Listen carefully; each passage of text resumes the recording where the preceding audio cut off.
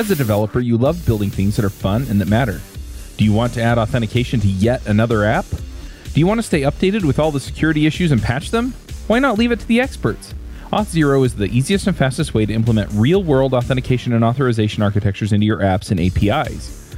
Allow your users to log in with either regular username and password, social identity providers like Facebook and Twitter, enterprise identity providers such as Active Directory, Office 365, etc., or without passwords with an email login like Slack or phone login like WhatsApp. Getting started is easy. Add authentication to your JavaScript frontend, React, Angular, Vue, and others, or Node.js API in less than 10 minutes by writing only a few lines of code. No credit card required. Get the free plan or try the enterprise plan for 21 days at auth0.io/jsjabber. That's auth0 with the zero. Auth0 is trusted by developers at Atlassian, Mozilla, Bluetooth, Optimizely, Financial Times, and the Wall Street Journal. Try it out at auth0.io/jsjabber. That's auth0 with the number 0, and get back time building core features. Hey everybody, and welcome to another episode of JavaScript Jabber. This week on our panel we have Amy Knight. Hello from Nashville with pneumonia.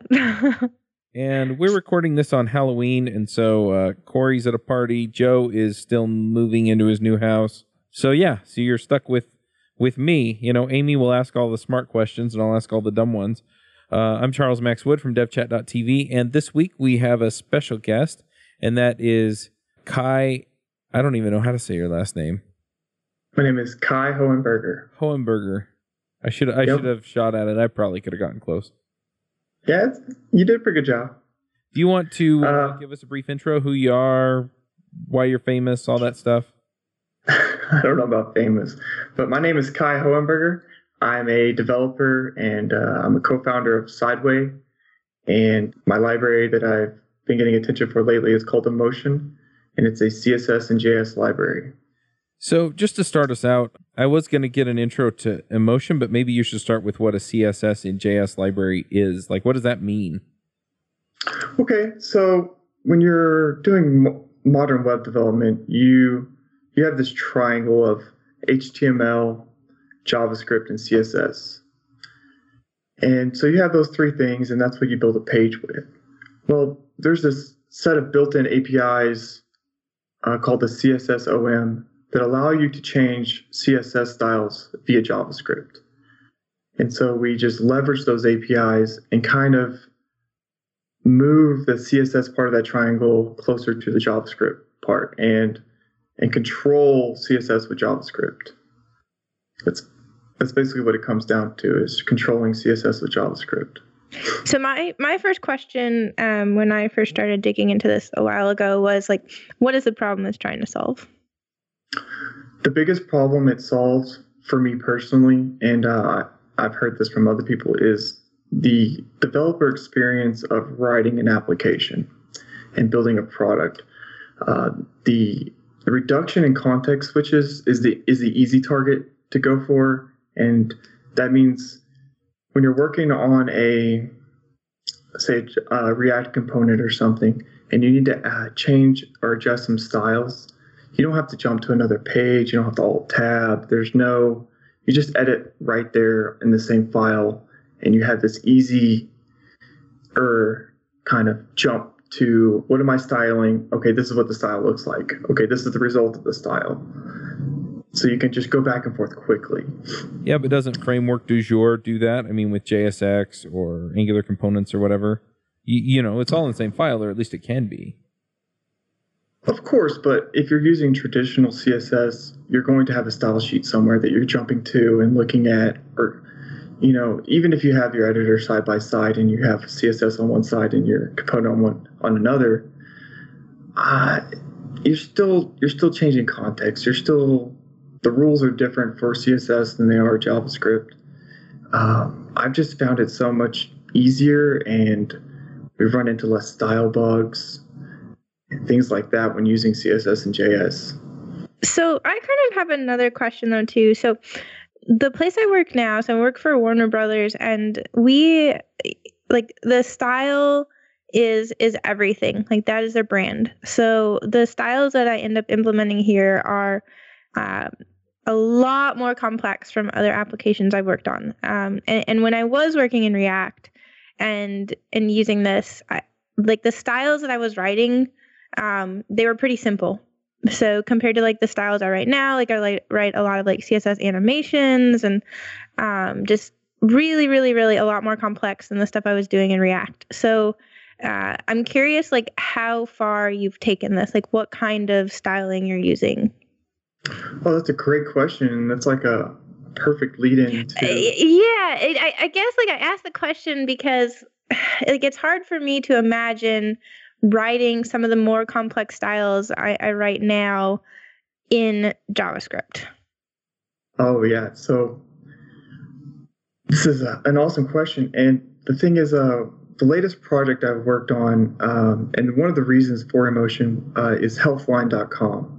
They're a health provider website. If you search for an illness, one of the Google results will be Healthline probably. And what we did for them was we moved all of their stuff to a modern stack, and we needed to move very quickly. And we hit this problem of we had these really complex media queries. The site would look almost completely different at the 3 or 4 different breakpoints. And so we have these ginormous media query. Yeah, that's a great example. Mm-hmm. Yeah, and what we would end up doing was you think about it and you start having to map. Okay, this color is blue at the lowest media query, and then you have to write 4 different declarations, and they're spread out depending on how you have it organized and all that. And so when we were working on Healthline, we have a theme file, and it has all of our breakpoints in an array. And so, min width 300, min width 700, and so on. And what we do is writing CSS and JS, we were able to almost compact all of that code down to an object style. And one of the keys is just one of those breakpoints. And so you'll see an array of breakpoints and their associated styles. And so what that allowed us to do was we were moving so fast. We could get the comp, we see the mobile, we put the mobile value. We see the tablet value, we put the tablet value right below that, and so on and so on. And so we've compacted this whole idea of a media query style for a page down to a component. And it's 15 lines or whatever. It's just you're able to see exactly what you're working on in a very clear manner. There's just being more compact helps with that. It's what I'm trying to get at. Did I answer your question, or did I go way off? I don't know if I completely understand what you're driving at with it being more compact. I mean, the mobile friendly media query responsive design kind of thing. I mean that's helpful, and it's a useful example because I don't know how you would do that in sort of a React component or an Angular component, with JSX or what have you. So to me that makes sense, but how does putting it into JavaScript help that be more compact? I think compact is the wrong word. It's almost like it's a more declarative style to write your CSS in such a way. The way, for instance, when we on Healthline, we came to we tried a bunch of things and we ended up using inline CSS. We have a special prop called CSS, and that dynamically generates emotion styles for us for that element. So we're able to basically use inline styles everywhere without the negative aspects of using inline styles. And what you're able to do is declare this div right here that I'm looking at. I know that it's a display flex. I know the flex thread, and then I know that at the next media query, all of that changes. It's all written in one spot on the div. Oh, okay. So you have all of your different breakpoints basically encoded into each component. Yeah, that's true. That's correct. And I feel like I'm following what you're saying, but I guess like where I was going too with it is, not just like animations, but transitions and, like I'm writing Angular right now, but we're using components and, like it's not unusual for me to have one component, and have a CSS file with like 200 to 300 lines of CSS. And for me, like putting that all into JavaScript in the single file, like it's a lot. So I'm wondering, like on an application where you have to write that many styles, if you still think that this is a good approach. Of course. I think it is. And the reason is, in CSS or Sass, you have, are you using any kind of like Sass or Yep. less? Or Yep. Okay. Yep. So you have mixins. Yep. And so mixins are basically a function, right? Yep. And so you can do the same thing with JavaScript styles. And what we end up using in practice a lot is we'll have like let's say a box. And that'll have your basic display flex. So you'll have we basically build up styles from little pieces. And with Emotion, you're able to mix all these little pieces of, we call them fragments. And you can just mix all these fragments together to make resulting styles. So what ends up happening is you take those 300 lines and you end up taking out most of the repeated things, and you can extract them out and make them reusable. And as for the animations, Emotion has this thing called keyframes, in which you define your animation, and the return value is the name of the animation. So you just use that return that name anywhere you use the animation name style property. So you can actually generate those on the fly. You can do them, make them in a loop. Any way you want. You have the power of JavaScript at your hands to generate these styles. And so what you can do is you can start from you can start to reduce your massive styles to their component parts. That's how we attacked it at Healthline, especially. Did that help at all? Yeah, I think so. Okay. Yeah, so I'm just kind of envisioning this. I mean, I've used Sass as well. Sass was originally written in Ruby, and that's where I was introduced to it. But, I mean, I've seen interpreters for Sass and Less was originally JavaScript driven anyway, the compilation was. So I guess what I'm curious about then is, where do you see people using this? You mentioned using it in components. So can you just pull this into like a React component or an Angular component? You can actually use Emotion specifically. I don't. Some of the other libraries I don't know about, but Emotion specifically, the core of Emotion is the CSS function, and that function just returns a class name. So any JavaScript interface, anything that can take a class name, you can use Emotion. I've tried it with Angular. I built a jQuery plugin around it. All kinds of stuff. It just generates a class name, and you can apply it to anything. So with the animations and things, then, if you apply that class name, does it combine the JavaScript functionality with the CSS animations in order to make the magic happen? Or is it all CSS, or how does that work? It is all CSS. Would you like to talk about how the core works? Yeah, that's probably a good idea. Why don't you give us kind of the 10,000-foot view of what Emotion does, and then we can drill into how it works and what it does specifically. Okay.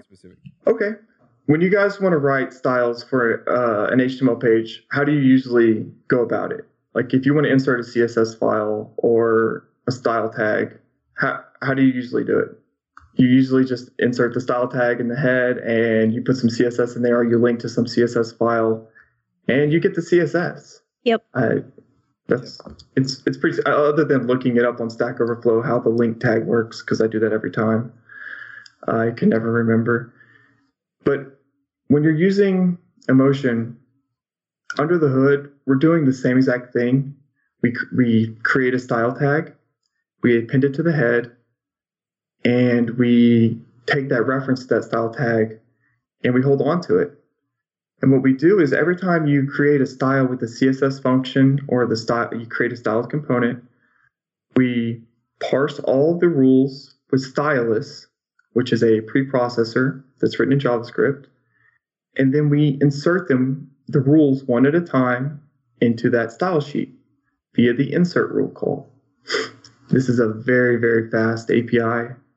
I think I reached like over 10,000 a second testing. It was insane.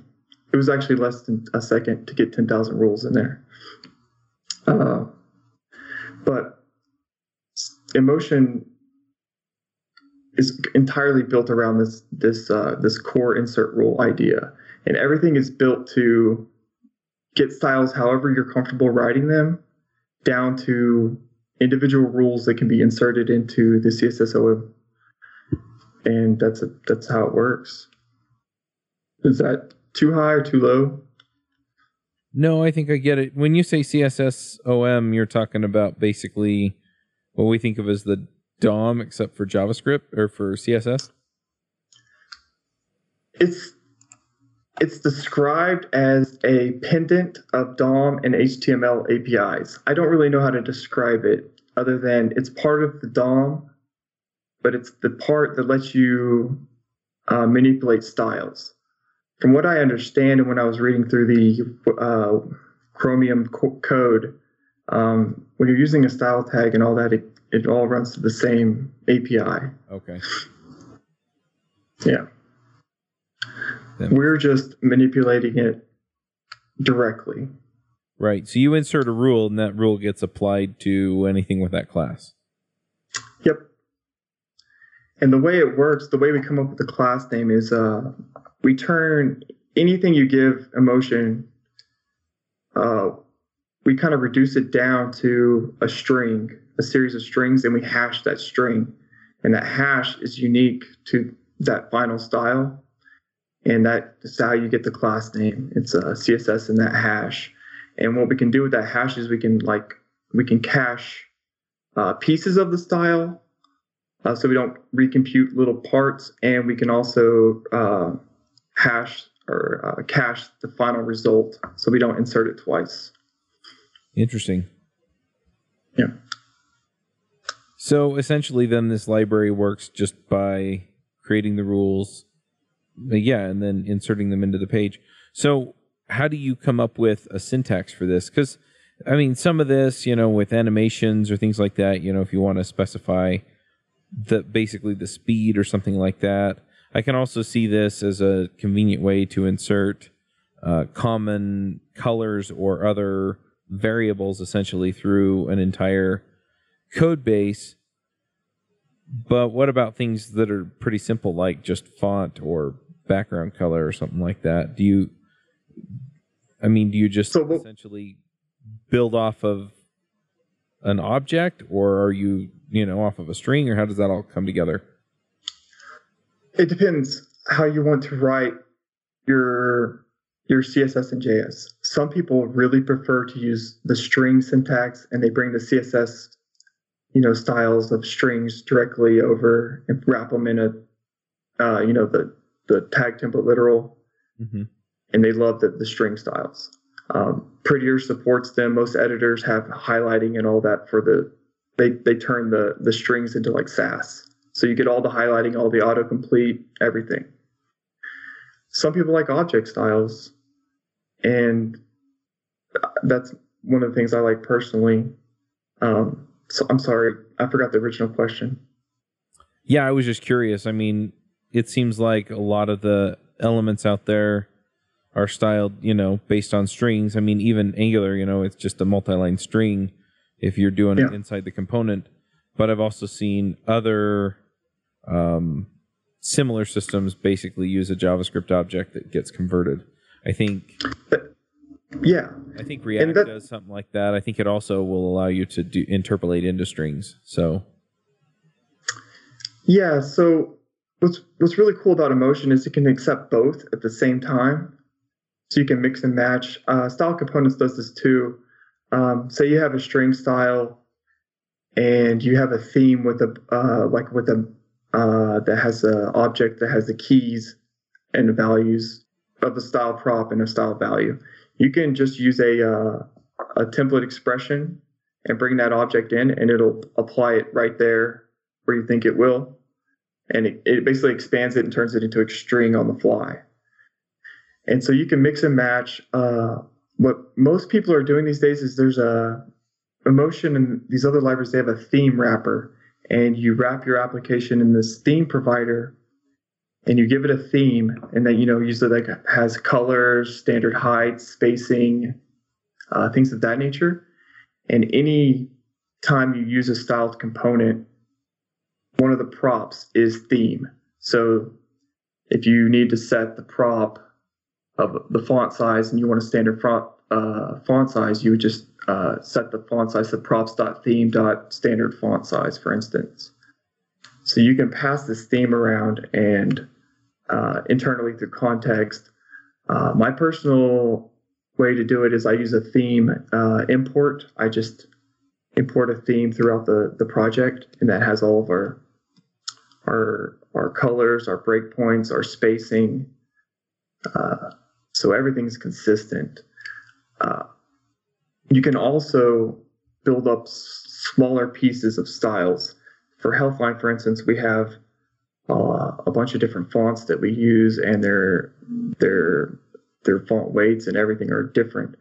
So we have like a standard bold, and that even changes the color and things like that. And we just add those different pieces into our final styles, and we're able to build up these final resulting styles that we can use that are, just a little bit different, but we need it on this page or this component. I hope I got your question. Yeah, I find the whole idea pretty interesting, and I'm pretty certain that there are going to be some things in here that I just didn't even think of that are things that you're going to be considering as you build something like this. I mean, from the standpoint of, hey, I'll define this style and I'm just going to, convert it to CSS and stick it into the page. I mean, what are some of the gotchas? Do you have compatibility issues between browsers, or where does it start to fall down, and what problems that are hard are you solving for me? Okay, so I wrote an article called "Writing a CSS and JS Library from Scratch," and in that I kind of go over the fact that when you do this by yourself, or the first time, you're going to the first problem you're going to hit is, how do I remove duplicates? So you have to figure out how to hash the string.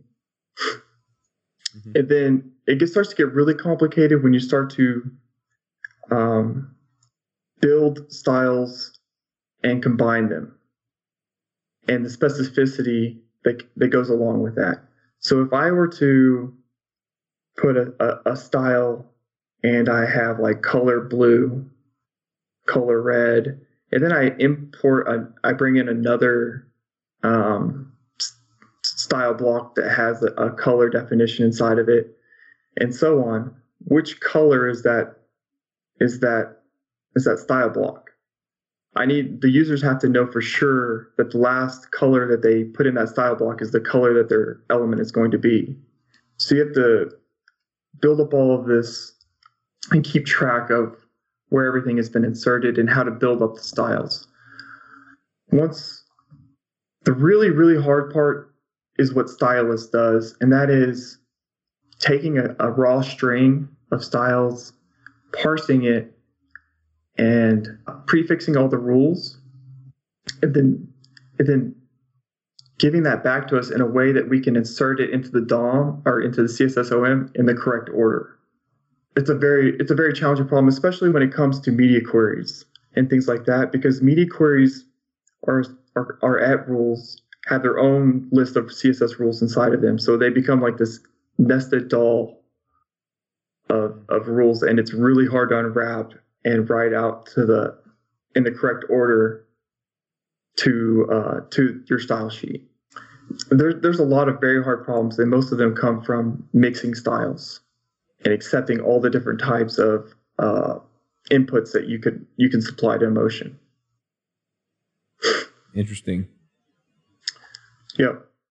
This episode is sponsored by Linode. Linode is offering listeners of this podcast a $20 credit, which is good for 4 free months at their lowest plan. Their plans start at 1 gigabyte of RAM for $5 a month. You can get your servers in any of their 10 data centers, and their high memory plans start at 16 gigabytes. Get a server running in under a minute. They do hourly billing with a monthly cap on all plans and add-on services like backups, node balancers, Longview, etc.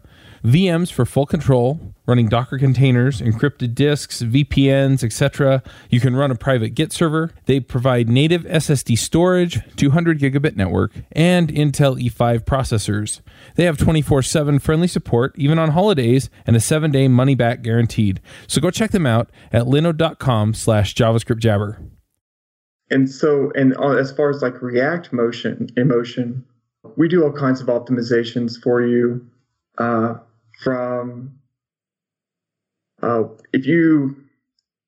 With React Emotion, you can pass in any component to the styled call, and if it's another styled component, it'll take all of its styles and it'll mix them in the order you expect. And that includes dynamic styles. So let's say you had a base button and its border was based on some prop. And then you made your own custom button that wrapped that first button. You need to expect and know that if you set a prop for the color, that the border color is going to be whatever color you set. Does that make sense? Yep. So you can compose these style components as far down as you'd like, and you're going to get the result you expect, and the props you expect, and all of that. Right. So we handle all that at the right level, in the right order, in order to get what you expect. Yep. The goal is to be able to guarantee users that they can abuse emotion and they'll get what they expect. We've added so many features for people using emotion in ways we never expected. And it's a great thing. I love it. I'm more than happy to support all of these because it just means that somebody else is expressing the way they want to write styles, and it works for them. So one question I have is, how does this compare to like the more popular libraries I'm used to hearing, like Styled Components and Glamorous? The difference between Styled Components and Emotion comes down to an ideology, almost like a low-level architecture decision. Styled Components is built around the styled component, the style tag. They have a CSS utility function where you can define styles and like a fragment of a style, and you have a reusable fragment. So they have that API. But Emotion is built completely around that CSS function. It is extremely powerful. Everything is just bolted on around that. And because of that, we're able to tell users you can use Emotion however you'd like. If you want to use the CSS function, you can. You can mix and match. I actually love the hybrid approach. But Style Components also has another thing that they're working on changing, but I haven't seen it. So as I spoke about earlier, Emotion uses the insert rule API in production mode and when you're using it in production. And that insert rule API is extremely fast. Style Components has, this is how it sits currently, they don't use the insert rule API. What they do is they create a style tag for every single style that you create, and then they change the text content of the style tag, and then the browser will parse that style and apply it. They're doing like a manual text content switch, and it's not very fast. They're switching over to insert rule, but that PR is still open. Now, the difference between Emotion and something like Glamorous is a lot less than you would think.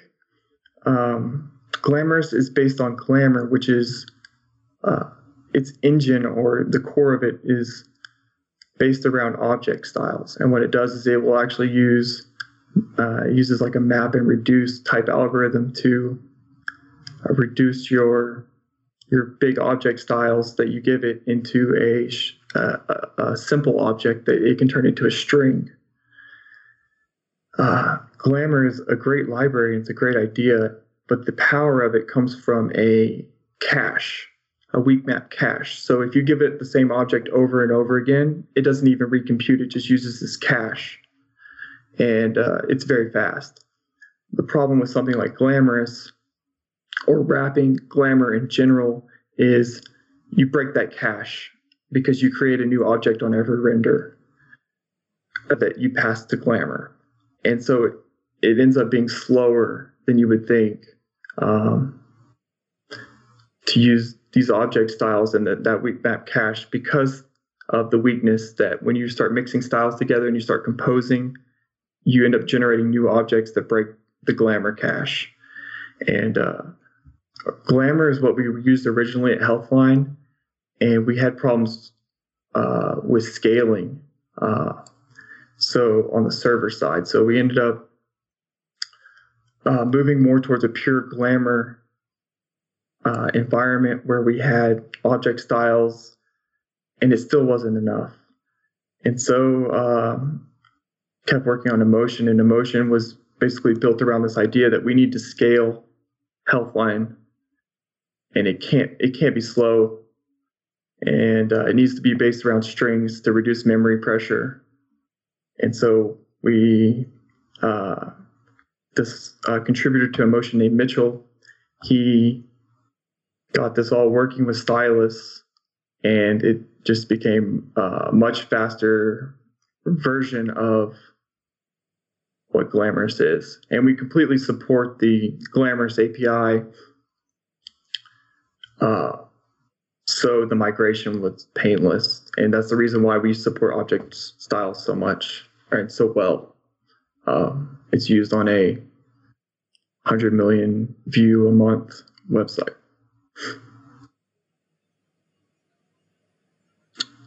So how do you test something like this?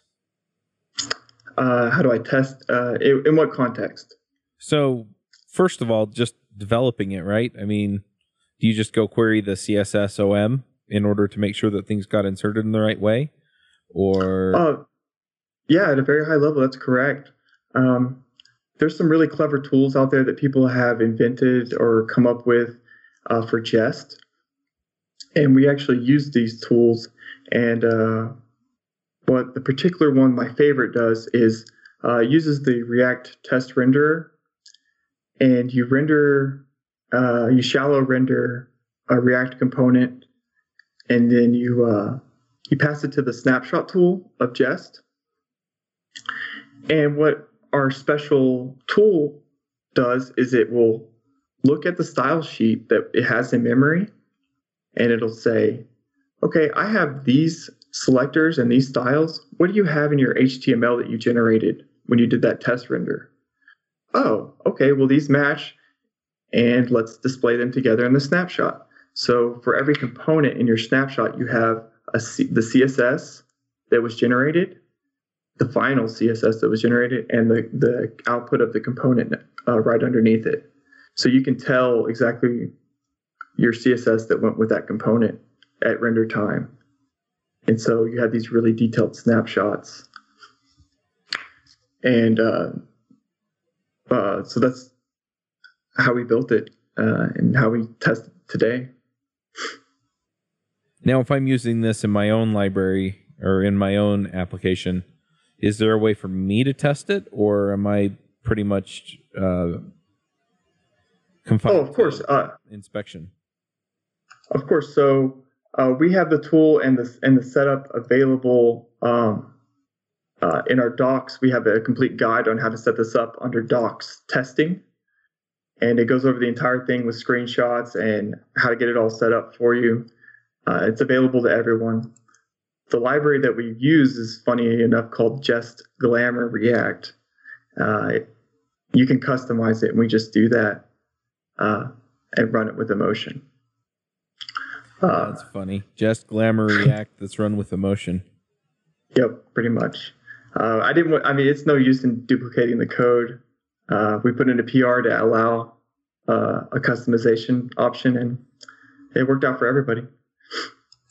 Nice. Yeah, it's really cool about the CSS and JS community is how much we've all been helping one another and being supportive and all of that.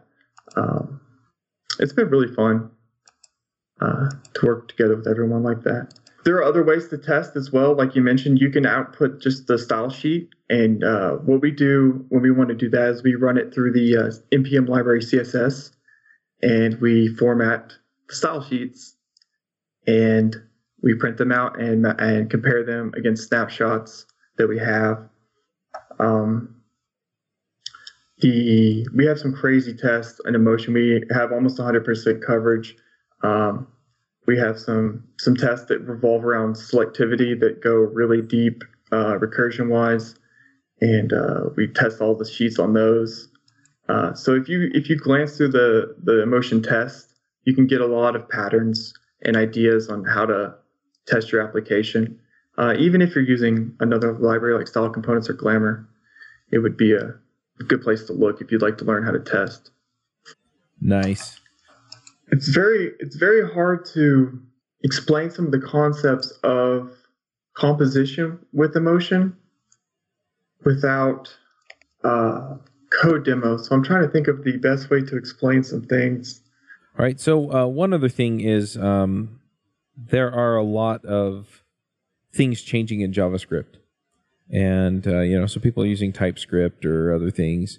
Somewhere in the middle is Babel. And, you mentioned at one point the Babel plugin. Is that something that people can use? Is that something they should use? Is that something that's required? Okay. Before version 8 of Emotion, the Babel plugin was required. And this was due to a bunch of reasons that just technology reasons. We weren't there yet. As of version 8, it's no longer required. You can just open up a Code Sandbox, require emotion, and get going. There's plenty of examples on Code Sandbox if you search for emotion.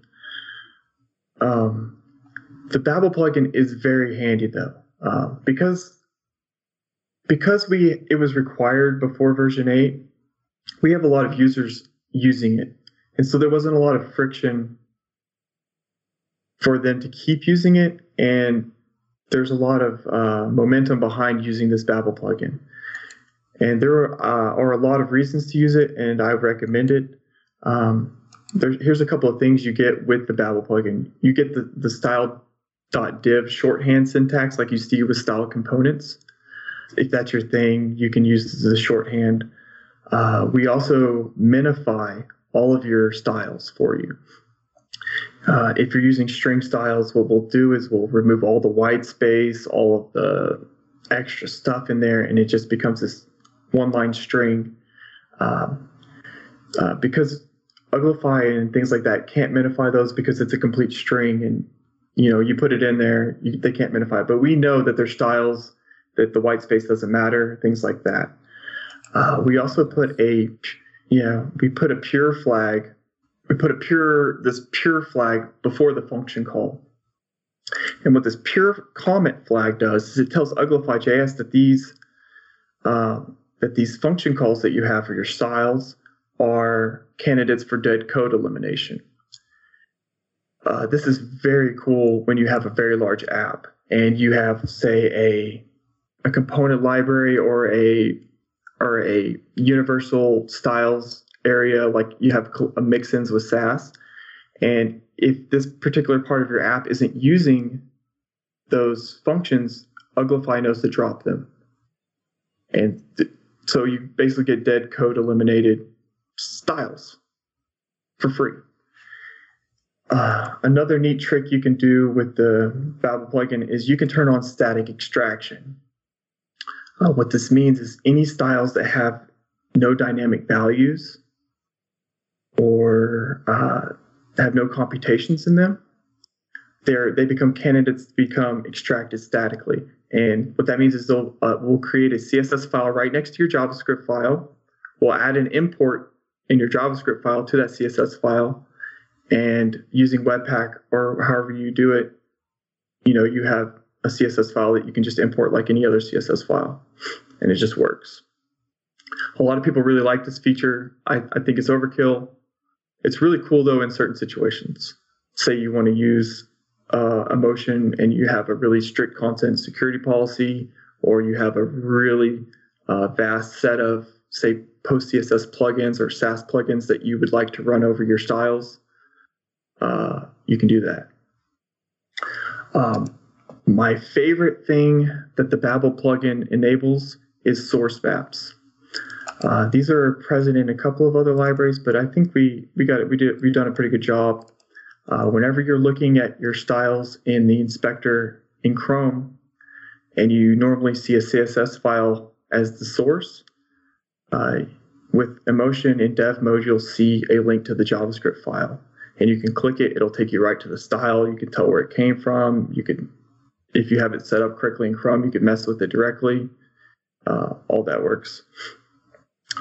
And last but not least, having the Babel plugin allows to use the CSS prop, which is amazing.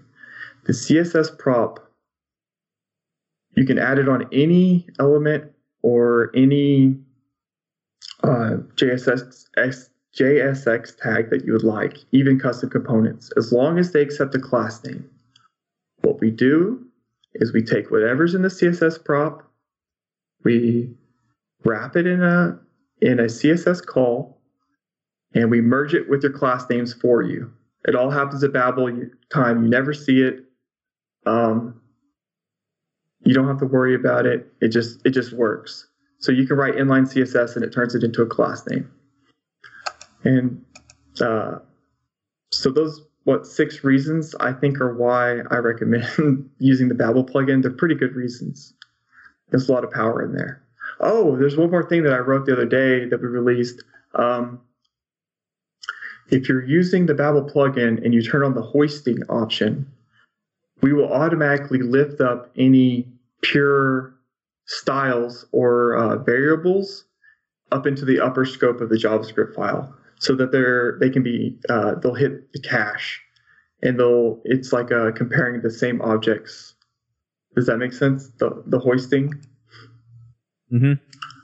Yeah. So it can be really beneficial for performance, especially if you're using object styles. Awesome. If people want to go check out Emotion or try it out or anything like that, I mean, what's the best place to go for that? Emotion.sh. And the repo is at emotion-js/emotion. And you can also join our Slack channel at emotion.now.sh. Great. All right. Well, let's go ahead and dive into picks. Do you run your own freelance business? Or maybe you're thinking about picking up some business on the side? Well, then you need FreshBooks. FreshBooks is the quickest and easiest way to get invoices out to your clients. It's easy to use. It works anywhere, available from any device, on the desktop, iPhone, iPad, Android, and all of your data is backed up and secure. And it makes it really easy to get organized and get paid. You'll be tracking time, logging expenses, and invoicing your clients in no time.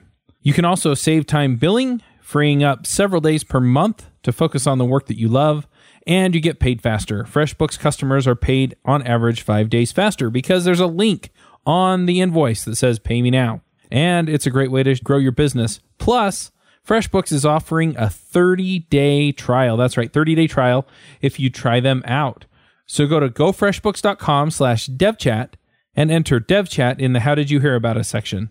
Once again, for a 30-day trial, go to gofreshbooks.com/devchat and enter devchat in the How Did You Hear About Us section. Amy, do you have some picks for us? Sure.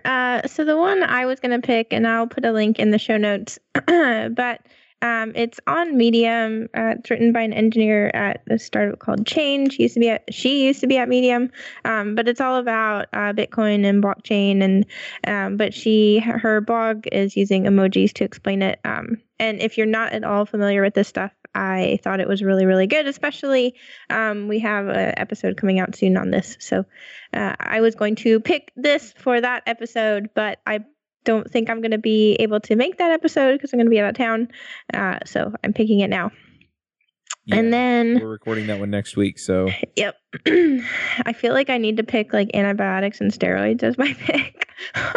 But I'm still getting better. But I was going to pick a new protein bar since I haven't picked one of those in a while, but I've been eating a lot of the RX bars.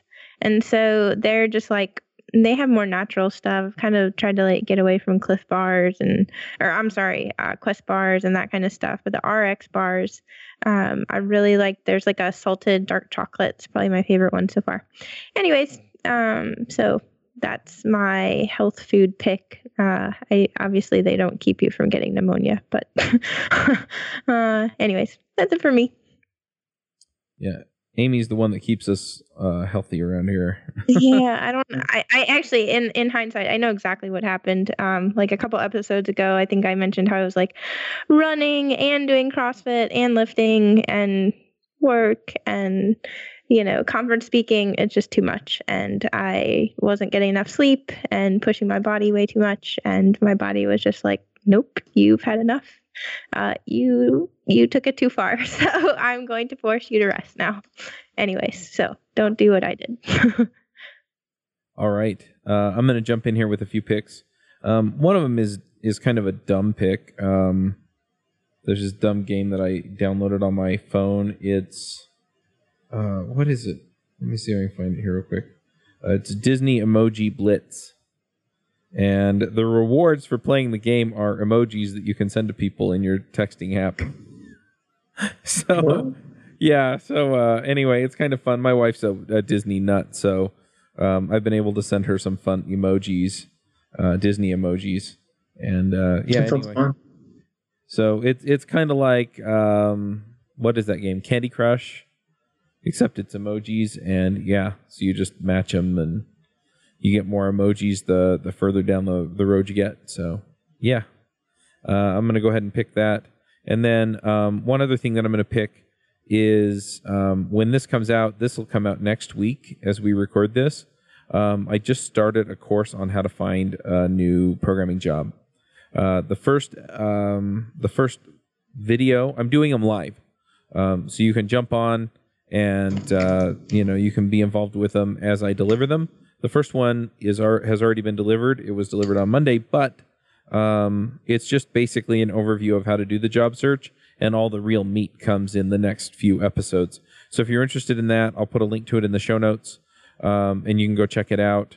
I've also been emailing the list about it, and I had a whole bunch of people from the couple of conferences that I put on the list that were new. So, some of them have been unsubscribing because they signed up for the conference. They're not so interested in this, but anyway, if you want to get on the mailing list, you can just go to javascriptjabber.com and you'll get any announcements I have about any of this stuff going down in the future. Yeah, those are my picks. Kai, what are your picks?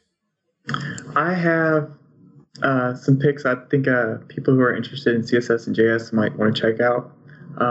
One is called Styled System, and it's a system for doing responsive and modern layouts with JavaScript and CSS and JS. And it has these things called responsive values where you are able to write your media query values in an array. And so you don't have to even write media queries. It's a great system to use if you're using CSS and JS. Another pick I have is called Face Paint. It's a library I wrote. It's in a similar area. It allows you to write media queries in one line. It does that for you. And I think that's it. Oh, my health food shout out is for Aussie Bites from Costco. Good stuff. Nice. Never If people want to follow you on Twitter or GitHub, or maybe you blog somewhere like on Medium, they can always find me at my name, TKH44. It's the same on all the platforms. All right, sounds good. Well, we'll go ahead and wrap this one up. Thank you for coming, Kai. All right. No problem. I had a great time. Thank you. All right, we'll wrap this one up, and we'll catch you all next week. Bandwidth for this segment is provided by CacheFly, the world's fastest CDN. Deliver your content fast with CacheFly. Visit CACHEFLY.com to learn more.